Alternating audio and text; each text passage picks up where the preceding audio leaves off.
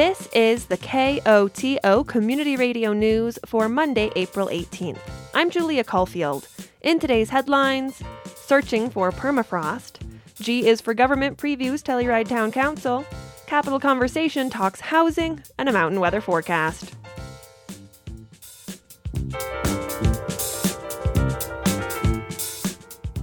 For over 4.5 billion years, the Earth has been spinning in space. It's home to all sorts of flora and fauna, hosting environments from windswept sub-zero tundras to balmy tropical beaches. That is something to celebrate. As Earth Day approaches, the Wilkinson Public Library and the Pinhead Institute are joining forces to explore the icier climes. Permafrost is frozen ground, and it's ground that has water in the air spaces in the soil, and then all of it. The soil's frozen, the water's frozen, the whole space is frozen, and it's permanently frozen as opposed to freezing and thawing on an annual basis or because it's cold at night. That's Dr. Heidi Stelzer, a professor of environmental sustainability at Fort Lewis College.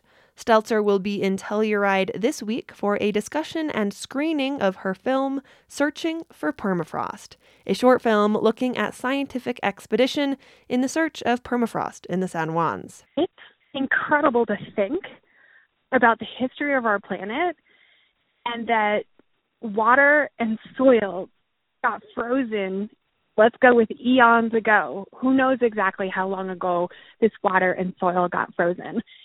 And that frozen ground has value in its frozen state.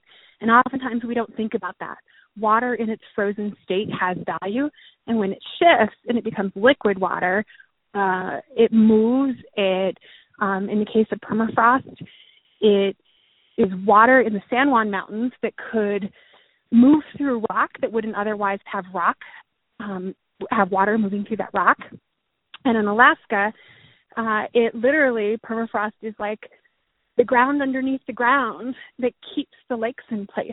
Stelzer acknowledges permafrost is more of an anomaly in the San Juans than in the Arctic, and she wants to learn more. I know that we're a really southern latitude mountain range, really southern for how high we are, and still to have a lot of snowpack.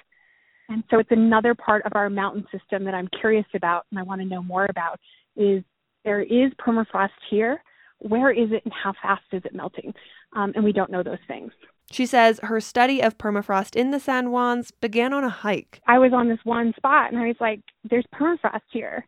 There was. If there isn't, there was. Because when you're looking across the land, there's all the signs. There's the hummocked grasses. There's freeze thaw. There's ground that's cracked and lower than other ground. And all of those are features that I've seen in Alaska. But I was on a mountain hill slope at 36 degrees latitude. I think that's about where we're at for latitude here in Colorado. And I thought there must have once been permafrost here. And so that's another piece of the story is when we walk the land, what do we see on the surface that tells us something about the history of the land and what it once was?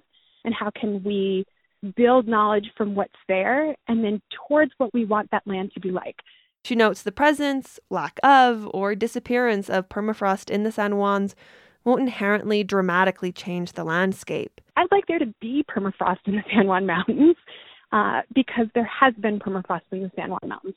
I don't know that it's going to be a dramatically different mountain system if it's not there, but maybe it will feel different and it will look different because it certainly was like a moment of just like of joy when I walked across the land and I was like, oh my God, this looks like Alaska, but I'm in Colorado. And for me personally, because I love Alaska and I love walking landscapes there, it was a moment of joy. And so I would hope that that would happen for others. In addition to the scientific exploration of permafrost, Stelzer emphasizes the importance of connecting to the land. Mountains are a spiritual place in addition to being a place for curiosity, inspiration, and awe. And in the modern culture of science within the U.S., we often don't get to put science together with spirituality and recognize we can do both in ways that benefit that bigger picture of where and how do we connect with other people, how do we connect to the landscapes that sustain us, and how do we care for our planet. The Searching for Permafrost event will take place at the Wilkinson Public Library on Thursday, April 21st at 5:30 p.m.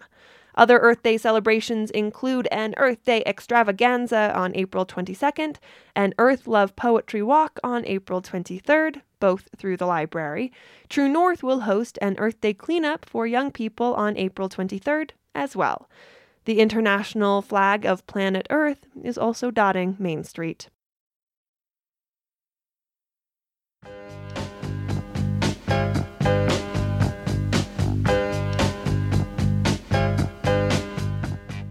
Call-ups, appeals, town managers, oh my!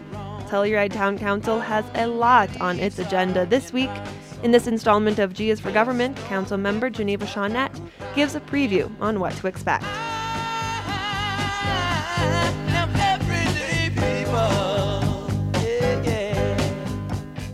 Hey Geneva, thanks for taking a couple minutes to chat with me today. Absolutely. Let's get into it. So, Telluride Town Council is back on Tuesday with your regularly scheduled meeting.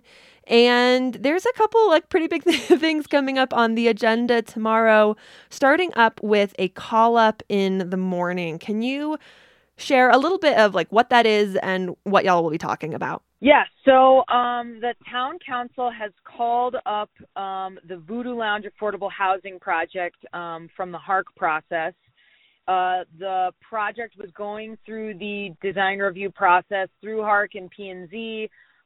P&Z passed everything, and HARC had continued the application with some conditions when town council called it up. So we will be sitting as the HARC board to review this application, not taking into account anything other than the things that HARC would be taking into account. So call-ups are part of our home rule charter.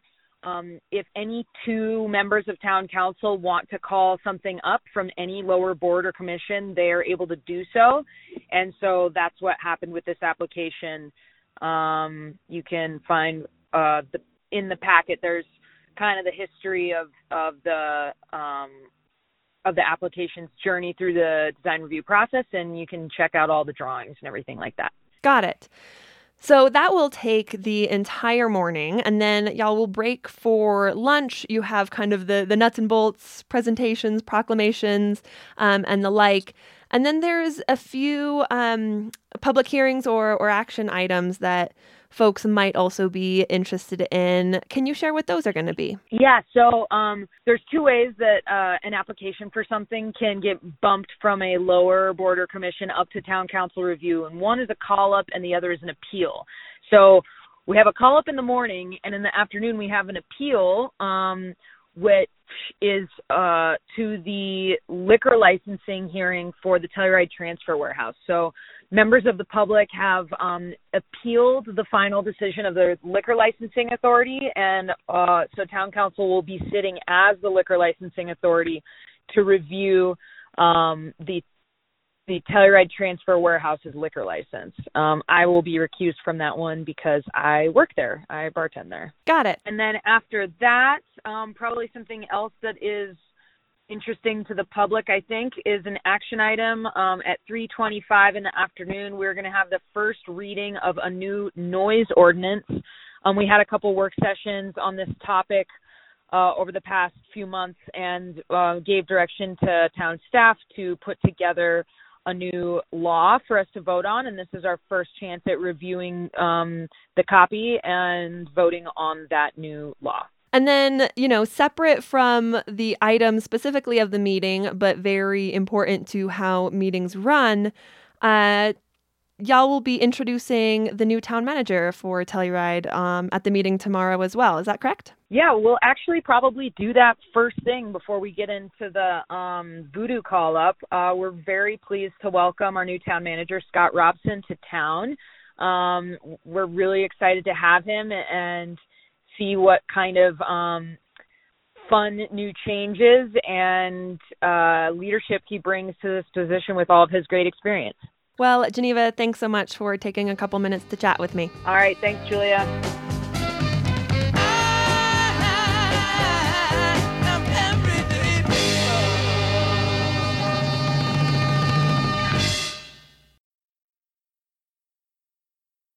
Housing is on the brain across Colorado. This week on Capitol Conversation, KOTO State House reporter Scott Franz talks about action on the state level to bring housing to locals.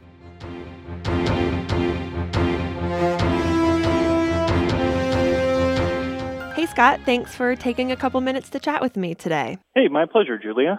So last week we talked about a bill that would look to maybe reduce some of the costs for developers to build housing in Colorado. But there's some other housing-related bills that are going through the legislature right now. And I was wondering if you could first just kind of give an overview on what those are. Sure. Yeah, there are a couple of other interesting ones. They're including one that would give grant money directly to local governments. This might mean housing authorities. This might mean projects that are underway that isn't so much a revolving loan fund as it is, just an investment in a community to get housing off the ground. There's also incentives for companies that make what are called modular homes, thinking about, tiny homes that are, easily manufactured and at a much lower cost than, say, buying an existing home in a very, very competitive housing market. And then just today, there were several new bills announced, that are related to housing, but more specifically to help people experiencing homelessness, including a $105 million grant program announced today, similar to the housing front, but that they mentioned could also be used for affordable housing initiatives. So altogether, we have upwards of $600 million worth of legislation currently moving its way through the process, and that funding is expected to start going out, as soon as this fall, probably. Does it seem, I can't imagine that it's a very controversial issue of, wanting Coloradans to have housing. That feels, I would assume, pretty straightforward for lawmakers.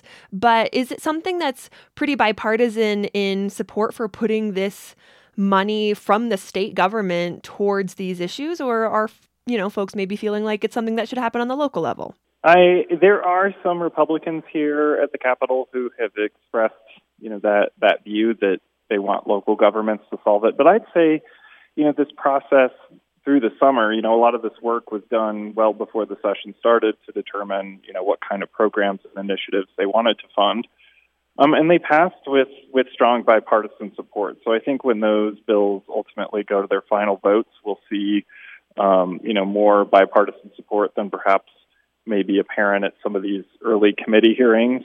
But I think it is, an issue that is affecting everyone's constituents, no matter their political background or even sometimes what part of the state they're from. So this is an issue that has a lot of urgency behind it, and that, we expect to see, kind of a broad political support for.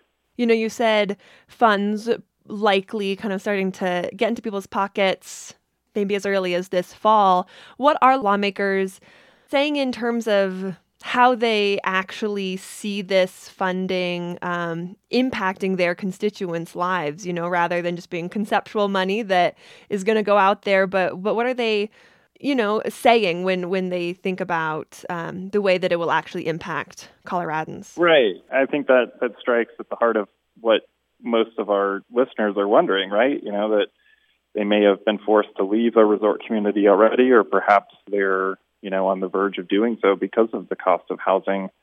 And what I am hearing from lawmakers on both sides of the aisle is still, some attempts to manage expectations that, they recognize that a lot of these housing developments take sometimes, many months or years to get off the ground. And that's, when they already have funds in hand. There's, local government approvals. And I asked the governor very specifically last week, when he was promoting these bills, what are the expectations? We've heard a lot about how they predict they'll be transformational. And the most specific answer I've gotten so far is the prediction that they will create, and I'm quoting the governor here, hundreds of thousands of new units. So, yeah, in the coming weeks, that's something I'm working on to try and, really get some predictions on the record and estimates and, talking to people on the ground in the coming months in resort communities about, how much this $600 million can really do and what kind of time frame, because I think it's important for people who have been waiting for relief or some sort of state action to really know, what this might do. Well, Scott, thank you for taking a couple minutes to chat with me. Hey, my pleasure, Julia. Thank you. That was KOTO Scott Franz reporting from Denver. More than 24 Colorado landmarks are on the verge of getting new names. The update is part of a nationwide push to remove derogatory and offensive terms from waterways, canyons, and mountains. A creek in Eagle County known by a derogatory word for Native American women could soon be renamed Colorado Creek. The name would honor a Ute chief who regularly visited the area. And a canyon in Dolores County named with a slur is poised to be called Sago Canyon, after a native wildflower in the area. A state board recently voted to recommend a total of 28 name changes. Governor Jared Polis will need to sign off on the list before sending it to a federal board for final approval. Colorado started stripping offensive names from its landmarks last year when it approved Mestahe Mountain in Clear Creek County. The new name honors a Cheyenne woman who served as a translator for Native Americans and settlers in the 1800s. The U.S. Department of Interior is considering emergency cutbacks to water supplies in Arizona, California, and Nevada. KUNC's Alex Hager explains the measure is designed to keep more water in Lake Powell. The nation's second largest reservoir is at an all-time low. Further drops in water levels would mean a stop to hydropower generation at the Glen Canyon Dam. Catherine Sorensen is a water policy researcher at Arizona State University. The federal government generally prefers to let the stakeholders work things through. The fact that they're becoming involved in this manner points to real concerns that they must have. And they must view the situation as one of extreme difficulty.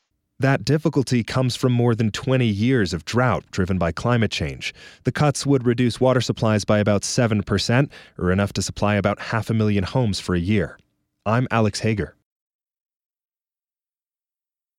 The Treefort Music Festival in Boise, Idaho celebrated its 10th anniversary last month. The 4-day event boasted more than 25,000 visitors, but still managed to maintain its indie and non-commercial feel. Will Walkie of KHOL Jackson, Wyoming, covered the festival and brings us this report on how its organizers are already looking into how to keep the magic going for the next decade. Jackson folk musician Missy Joe was all smiles after her set at Treefort's Wyoming Showcase, held in an open lot in Boise's downtown between a local brewery and a pub. Joe was not only happy to escape Teton County's mud season weather, she was also excited to support other Cowboy State musicians. De Gringos and Grammys is on right now, and they're playing surf rock. Like, who in Wyoming would you think would be a surf rock band? And then the range that exists is so awesome. I think people think Wyoming is country music, but it's this interesting mix of everything. That unique mix is exactly what longtime Boise resident Eric Gilbert had in mind when he helped put the Treefort Festival together back in 2012. Gilbert now serves as festival director and talent booker, but he originally got inspired through his own experience as an artist. When I was 26, 27, my wife and I started a band, and she's very talented. I'm moderately talented. And with a friend to start touring the country in a van, pretty DIY style, and just wanted to just kind of create the life experience that we wanted. And for me, it was like, okay, well, and it was pretty organic, but there was some intention, like, okay, well, can we build the kind of scene in Boise that would make it feel good to live here? When the festival started, about 100 bands played at Treefort. This year, there were more than 500. Gilbert says somehow, audience members are convinced to come watch acts they've never heard of before. If you're looking for Taylor Swift, you're in the wrong place. For me, it's curated from the lens of artists and music nerds, like college and community radio stations. And just because it's not popular doesn't mean it's not good. And so for at least 5 days a year, we've convinced a very much broader public to show up for a bunch of weird music, bands they wouldn't normally go see. And there's not just the tunes. The festival has also grown to include different so-called forts for food, storytelling, technology, and even yoga. Gilbert says that all happened over time through local partnerships. And I think some people think that was all part of the big plan. No, it was just like we just listened when other people from different niches in the community came like, hey, can we start a film for it? And like, yeah, will you do it? The end product is an expanding event mirroring the explosion of Boise as a metro area. The festival was covered this year by national press, and half the attendees were from outside Idaho. The question is, how does Treefort keep this momentum going? A lot of stimulation going on, and y'all still made it here at 11, so thanks for being here. The future of music festivals was the subject of a panel discussion the day after the Wyoming Showcase. 32 million people attend at least one U.S. music festival a year, according to Nielsen Music. There's a big opportunity for smaller markets beyond Coachella or Lollapalooza to get their own slice of the pie.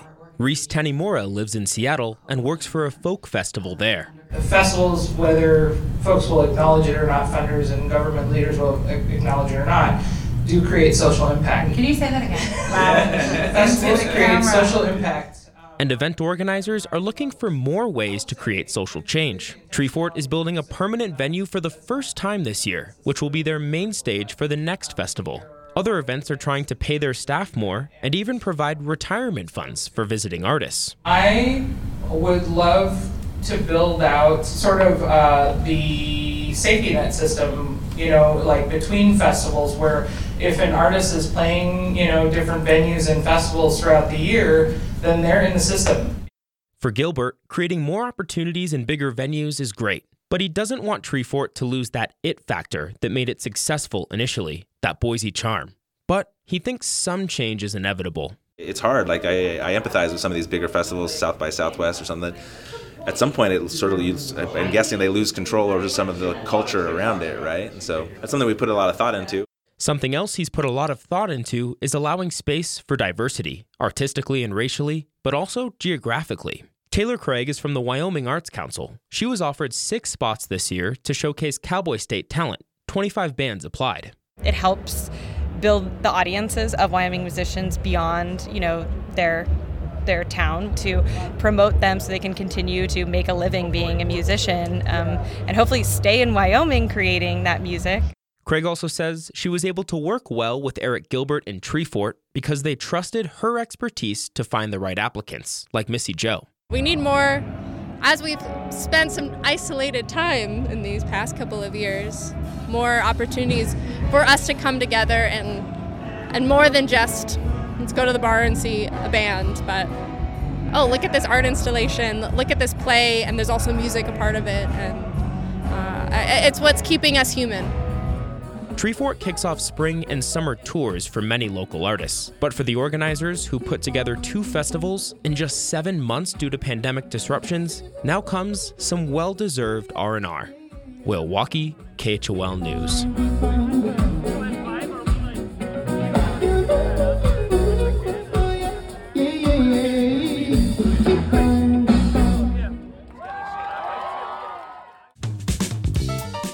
The National Weather Service forecast for the western San Juans calls for partly cloudy skies tonight with a low around 35 degrees.